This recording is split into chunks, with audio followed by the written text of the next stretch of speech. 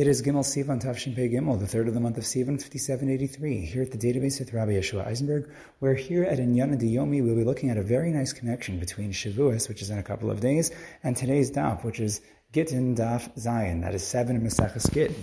The connection appears in an Agadic statement pertaining to the pasuk that had been quoted from Yechezkel, Parak Chaf Aleph, pasuk Lamed Aleph, Ko Amar Hashem Elokim, so says Hashem God, Hasir HaMitznefes V'Harim HaAtara, that the turban should be removed and the tiara or the crown should be lifted off. Zos lo zos, this shall not be like that anymore. Hashafala hagbeya, that which is low shall be elevated. V'hagavoa hashpil, and that which is elevated shall be lowered. So the Gemara teaches many things from this pasuk. However, one of the teachings once again pertains to Shavuos. As the Gemara asks, "My zos lo zos." What is the meaning of that statement in the pasuk? This shall no more be the same. Darash Rabbi Avira darshaned. He explained and taught. He expounded. Zimin Amar lo Mishmei Dravami, v'Zimin Amar lo Mishmei Dravasi. Some say it was told in the name of Ami. Some say it was told in the name of Ravasi. B'Shash Amar Kadosh Baruch Hu Yisrael. At the time that Kadosh Baruch Hu said to Yisrael, "Asir hamitznefes v'harim ha'atara," that they should remove their turban and lift off their crown. Amar Malachei Hasharis Lefnei Kadosh Baruch Hu. The ministering angels, they said before Hashem, Ribono Shel Olam, Master of the universe, Zos lahen leYisrael. This is what's happening to the Bnei Yisrael. Shehigdimu lefanecha b'Sinai naaseh l'nishma. Didn't they precede naaseh v'nishma, showing the ultimate faith by explaining first that they are going to do the mitzvos, and only after saying that they will listen to hear what they are, showing that it does not matter what it is that Hashem is going to command them, they are going to do it anyway. And this, of course, is the line, Naaseh v'nishma, that comes from the laning of the second day of Shavuos, which is from Mishpatim, in Shemos 24:7, Chaf Daled Zayin.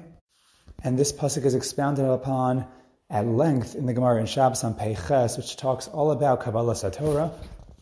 And of course it is there that the Gemara elaborates on the godless of Klal Yisrael being Makdim Naaseh l'nishma.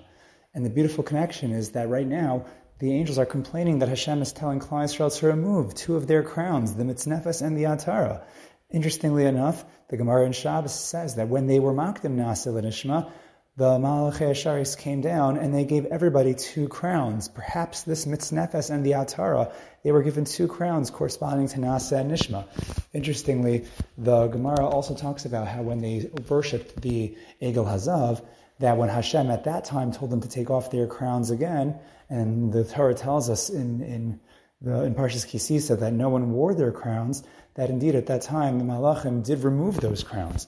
But at this point now, the Malachim are seeming to regret that in a certain sense, because when the Navi, as Yechezkel records, that Hashem told them to take off their crowns, now the Malachim are coming back to the defense of Klal Yisrael. Wasn't this the people that once upon a time were Makdim Naaseh l'nishma? And HaKadosh Baruch Hu responds, Amar lahen, lo zos lahen leYisrael. He says that this is not appropriate for the Bnei Yisrael, meaning that which we said earlier, zos lo zos, this is not this. What does that mean? He's saying this is not the Jewish people, this is not the same people that were Makdim Naaseh l'nishma. Why? Shehishpilu es hagvoa v'yigbu es hashafel. They completely reversed everything. That which is low, they raised up. That which was supposed to be up, they threw down. And they put a tselem, they put an idol in the sanctuary of Hashem, they put it in the Beis HaMikdash.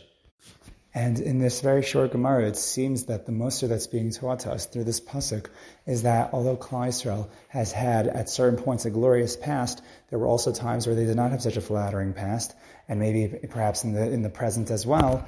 And the question we have to ask ourselves, when we are engaging in actions that are not befitting of Klal Yisrael, are we really being the same Klal Yisrael that were Makdim Naaseh l'nishma, that we had that ultimate faith?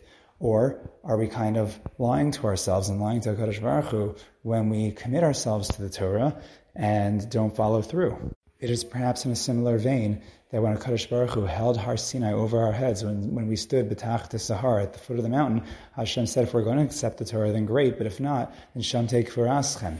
Many have asked the question, why does it say Shamtei K'varaschem? There will be your burial place. It should be Potei K'varaschem. Here will be your burial place. But I wanted to suggest that perhaps what the drasha is telling us is that whenever it is that we backtrack on the Torah and fail to follow through on the Torah, where are we really failing ourselves? We've failed ourselves most prominently by the commitment that we had made initially that we did not keep to. It would be one thing if we never committed to the Torah, but once we committed to the Torah and then we backtracked, that's the real problem.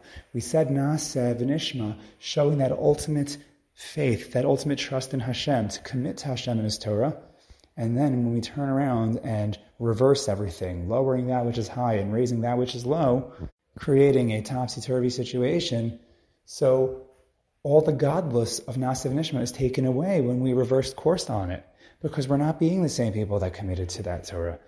The only solution is to recommit ourselves, but to recommit ourselves in a way that actually comes with commitment, that we follow through on, that accountability that we must have as Ovnei Hashem. And we should be zocheh to do that. Until next time, if you enjoy sharing like this and others on the podcast, you want to partner up with us with a sponsorship, or if you have questions, comments, concerns, recommendations, or you want to join the Database Podcast WhatsApp group where you can find links to every uploaded share, or links to shiurim that I repost due to their relevance, then all you have to do is reach out to me at thedatabase@gmail.com. It's the data then base, BEIS@gmail.com. Until next time, stay tuned to these incredible Inyana Diyomi. Thank you for joining us here at the Database, and have an absolutely wonderful Chag HaShavuos.